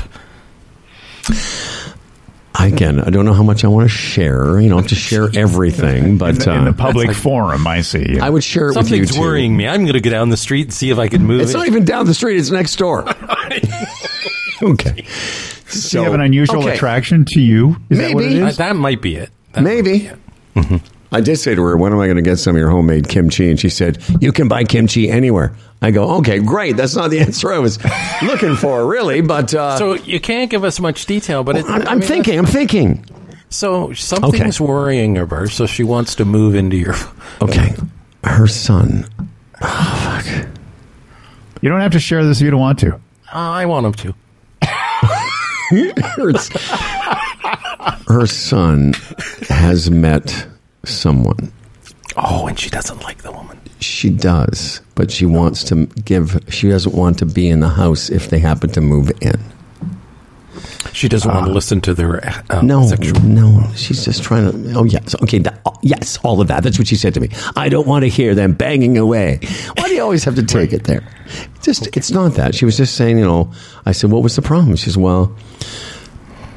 And her son has met somebody, and then she's thinking, well, if they get married, they wouldn't want the old woman in the house, and she would come live with me next door, and so she would be close, but not live in the actual house. So I don't want to live with my son, but I'll live with a stranger. No, but think about it. She wants to leave the house so that the married couple could have their own home without having an old woman living in it. But here's the thing. This is the part that's just, I think, a bit cute but funny. Okay. This relationship may be a month old. Do you know what I mean? Like, he's just met her. So, how old is he? It doesn't matter. 40, 38, something. Okay. But, so you understand, like, yesterday morning she woke up in a panic thinking, if my son marries this woman, I have to get out, so I'll go live with Howie. Isn't that fucking crazy? Yeah, it is crazy. Yeah. So that's why I was kind of like, it's sort of cute, and I don't know. What's neat about that is that she would actually think that she thinks that much of you. I could live with Howie. I like Howie. Man. I'll go live with Howard. I like Howie. Mm-hmm. Well, you don't have to do the racist voice. I didn't. Yes, you did. Go listen back to it. I like Howie. I like Howie. No, that's not true. You did racist voice. Oh, everybody's just so ready to throw that R word around. You did. You did. You know you did. So, but really, like I'm almost envious of that. I don't have a neighbor that would want to live with me. I don't. Doll barely wants to. No, that's not true. You know, that is... I don't need to say that. Oh, there's Tim. There's another Tim. Fuck. Mm-hmm. So many Tims. Dan, I know you think this is a long show, but this is the show we're doing, Dan, okay? A long show. Yeah, I mean, if you have something to do, well, we understand. We're trying to get this guy on. There's Tim Daniels. There's Tim Daniels. Okay, well, I'll stand down, and you can Tim Daniels away, and then I'll return. Right. Appreciate you. Okay. Appreciate you and all you do. Appreciate you too. Thanks, man. You too. Appreciate being appreciated. It's always good to appreciate things. I don't think we appreciate enough. You know what I mean? I think a lot of time goes by we don't appreciate one another. Well, let's do that more. Hey, I just want to say this on the record, for the record, you are appreciated by me and my family. I'll go to my appreciation lounge now and just appreciate things. Thank you. Okay, thanks. He just left. Now, Tim Daniels, turn your microphone. Is this another thing where maybe it's a Tim thing today? We can't get Tim Daniels to. There he is. Turn it. There we go. There we go. Mm-hmm. What is going? Where are you? I'm sorry, I'm late, but I have a very good reason for it, and that's that I completely forgot. Yes, there's that. There is a very good reason. I'm great. By the way, we haven't talked for a while, and now you're blurring your background. How cool are you these days? You've got. You know, it's one of these great life mysteries. Every time I turn on my Zoom, it has completely different settings. That's funny. And don't worry about it. It looks great. I'm surprised I didn't show up like wearing Mickey Mouse here. That is funny, man. You know, it's summertime in Italy. You're living in Florence. He's just got this life. He goes for runs through like some of the most historic streets in the world. Runs by one of the most historic structures on planet Earth. Let me tell you, you're right about it being summer. That's for sure. I'm just scrolling through. Today, 36. Tomorrow, 36. Friday, 37, 39. Wow, man. 30. Is that humid too, as well? Yeah, you know, I don't know what it is yet. Today, yesterday we were at 51% humidity, so it was 39, but it felt like 43, something like that. That's do you run in that still?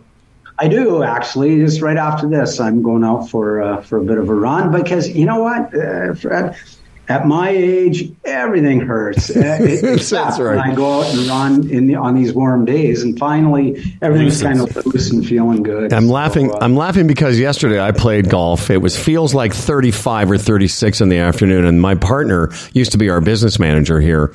He's 79, and I'm 63, and that's what I said to him. I said, because it was really hot, you know, you're sweating and your shirt's wet, but I thought, you know, I said to him, this actually makes me feel better. It's like a natural anti-inflammatory, but I'm not running. I did like, I don't know, 10,000 steps playing golf, but let's get to what we want to talk to you about, which is, by the way, first of all, hi. I haven't seen you in a while. Because I know you're busy. You're busy trying to get boron out of planet Earth, which is not easy. As you've told us before, there's only a few places on the Earth where it's commercially viable. And Aaron Ventures, a.k.a. Boron One Holdings, Inc., Exactly. Where are we at in the process? Maybe you can give two things. I'm going to leave you to it. Number one, why is boron so important? And number two, where are we at in the process of getting it out of the ground? Yeah, sure. Okay, number one, dead simple. Boron is really important because everything around you that we use here in modern life today has boron in it, period. That screen you're presumably staring into right now is about 12% boron. The reason why the glass, where is it in focus now? The reason why the glass on these cell phones don't break every single time you drop them is because, again, they're about 12 to 15% boron, which gives them strength. But it's all around us in everyday life. The ceramic tiles under our feet, the fiberglass insulation in our walls, the solar panels on our roof, the fiber optic cable that's running this show, all depend on boron. When you jump in your car, the reason why it's got a 5-star crash rating today, basically every car that exists now has a 5-star crash rating because the steel is boron carbide steel, and it's like 5 times stronger than regular steel. Boron is essential for the food we grow. Here now today in this world we live in, the buzzword on everybody's lips is decarbonization. It's how we get off fossil fuels. And boron is absolutely essential every direction you turn for decarbonization. Solar panels, you need boron. Rechargeable batteries, boron. Nuclear energy, boron. Hydrogen fuel cells, boron. Making our buildings more energy efficient, you need boron. So in every single way, a single wind turbine, offshore wind turbine, uses 5 tons of boron. So boron is absolutely critical if we're going to decarbonize, if we're going to get off fossil fuels.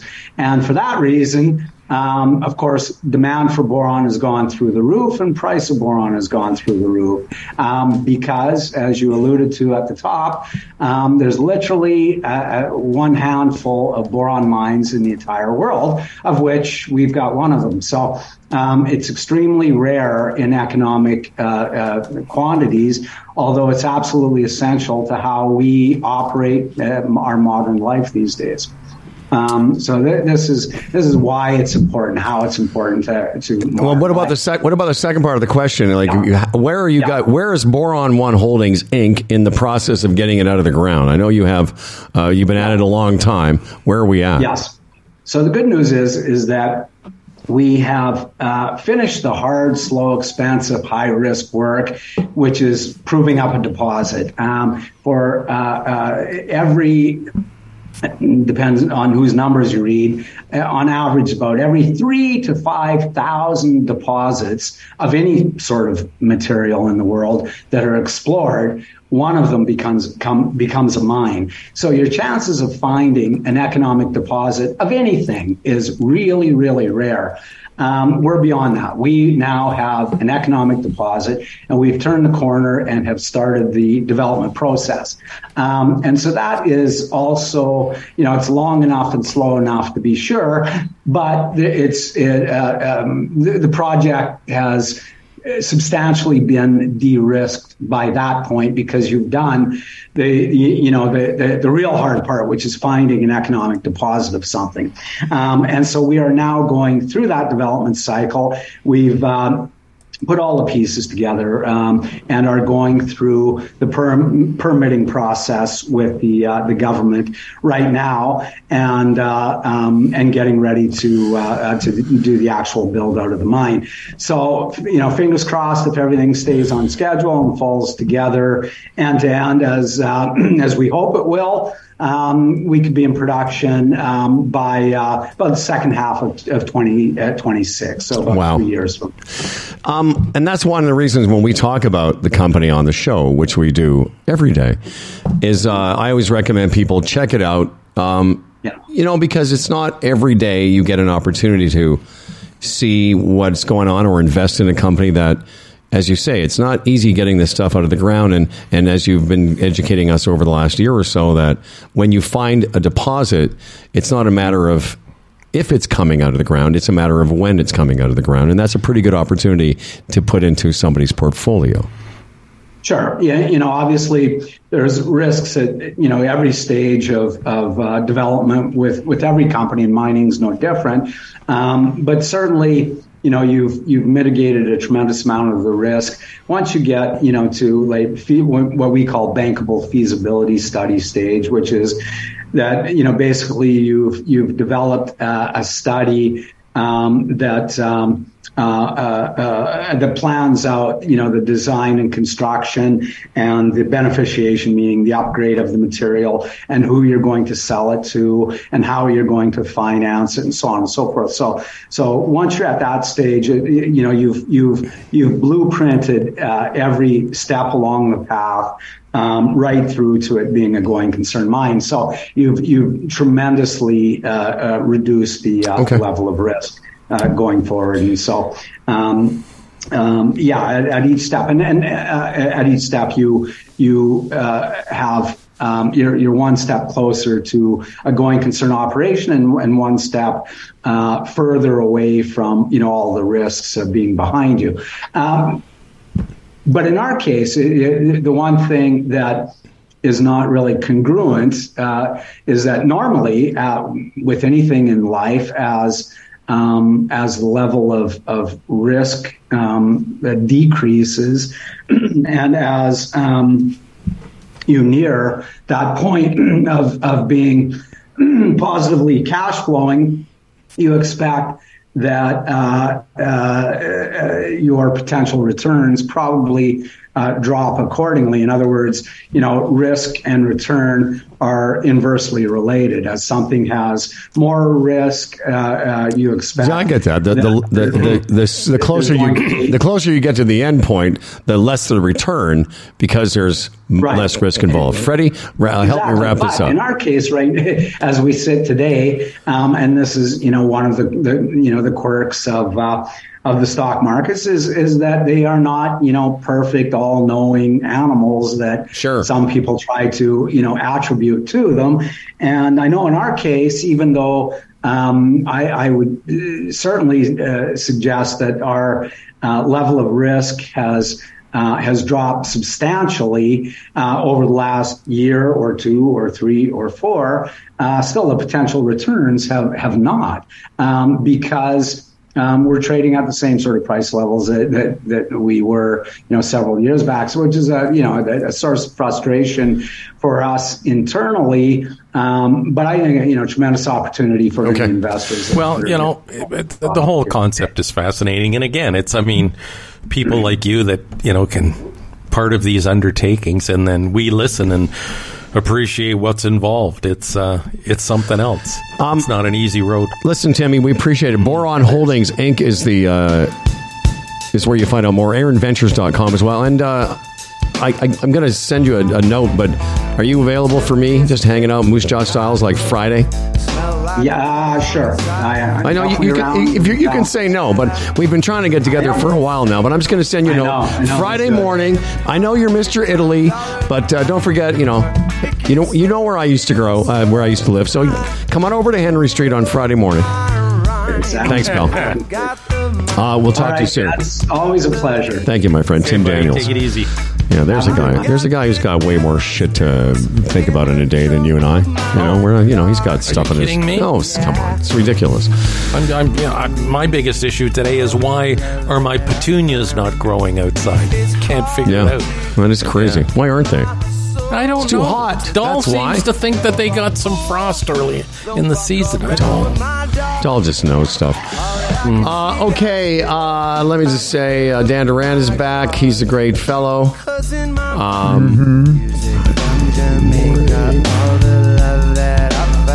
are you texting? I'm texting him. I'm texting him. Oh, okay. Me? Dan, not you, the other fellow that was just there. Dan, when it comes to clients, there are no rules. Okay, I got it. I didn't know it just looked like you were taking time out of the show to text somebody. Clients are our giants. Okay, what he just said. Okay. Yeah. The clients are the reason he can even buy a bubble chicken. Okay. God damn it. Thanks How to can you buy a bubble chicken for $20? Pardon me, sir? How did you buy a bubble chicken for $20, $22 or whatever it was you said? Are you talking to me? He got it at the Portuguese place. What do you think, that best Portuguese chicken is free? Yeah. Oh, no, okay. You get a bubble, because you get chicken, and then you get all the stuff with it, potatoes and rice and olives. And it's a takeout thing. I thought you meant like at the 7-Eleven or something. No, Dan.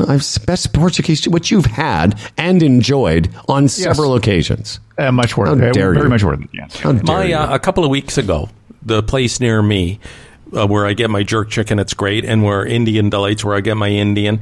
I went over and then I wasn't sure what I was going to get, and then I noticed in behind, and I had forgot about this Portuguese chicken place. I think it's called International Portuguese Chicken. I thought, you know what? Change of pace. I'm going to go in there and order a dinner. I think it was about $18. Fuck, it was awful. It was awful. Really? It's too bad. Oh, it was awful, Howard. The chicken was dry. The potatoes had a weird taste to them. The rice was just flat, really disappointed. Well, next time you're next time you're in the neighborhood and you wanted to get one of your pies, go to BPC. It's right across the street from the pie place. And I've had it. It's so good. Listen, we got to go. I have another show to do. Dan Duran, we'll look forward to maybe seeing you tomorrow night. I don't know. There's a lot going on in the Dan Duran world. You can't nail him down. Yeah, much planning about it. He's got work to do. He's off visiting a rocket pad. And tomorrow is our email show. We're going to be baking that fresh for you. We're doing a brand new show tomorrow, which will feature the Retirement Sherpa. And thanks to Paul Romanuk, Tim Daniels, Dan Duran, and everybody who participated in today's broadcast. Dan? This episode of Humble and Fred was brought to you by Archidec Outdoor Living, the Retirement Sherpa, the Chambers Plan, Bodog, Aaron Ventures, evnet.ca, Palma Pasta, and our newest sponsor, Stretch Lab Toronto. We read all of our emails, and we've got tomorrow's email show coming up. You can win some Palma Pasta. Humble and Fred at humbleandfredradio.com. Tell us what you think. Liking and subscribing really helps us out. So does writing a review. So say something. For Humble and Fred, I'm Dan Duran. And remember, sex swings don't seem to be on the Amazon Prime sale, but they are surprisingly affordable. Check it out. Launch pads are cool, and enjoy every goddamn day. Get fresh flow, pulling out jobs and jamboree handouts, 2 turntables and a microphone, bottles and cans, and just clap your hands, or just clap your hands. Where's that?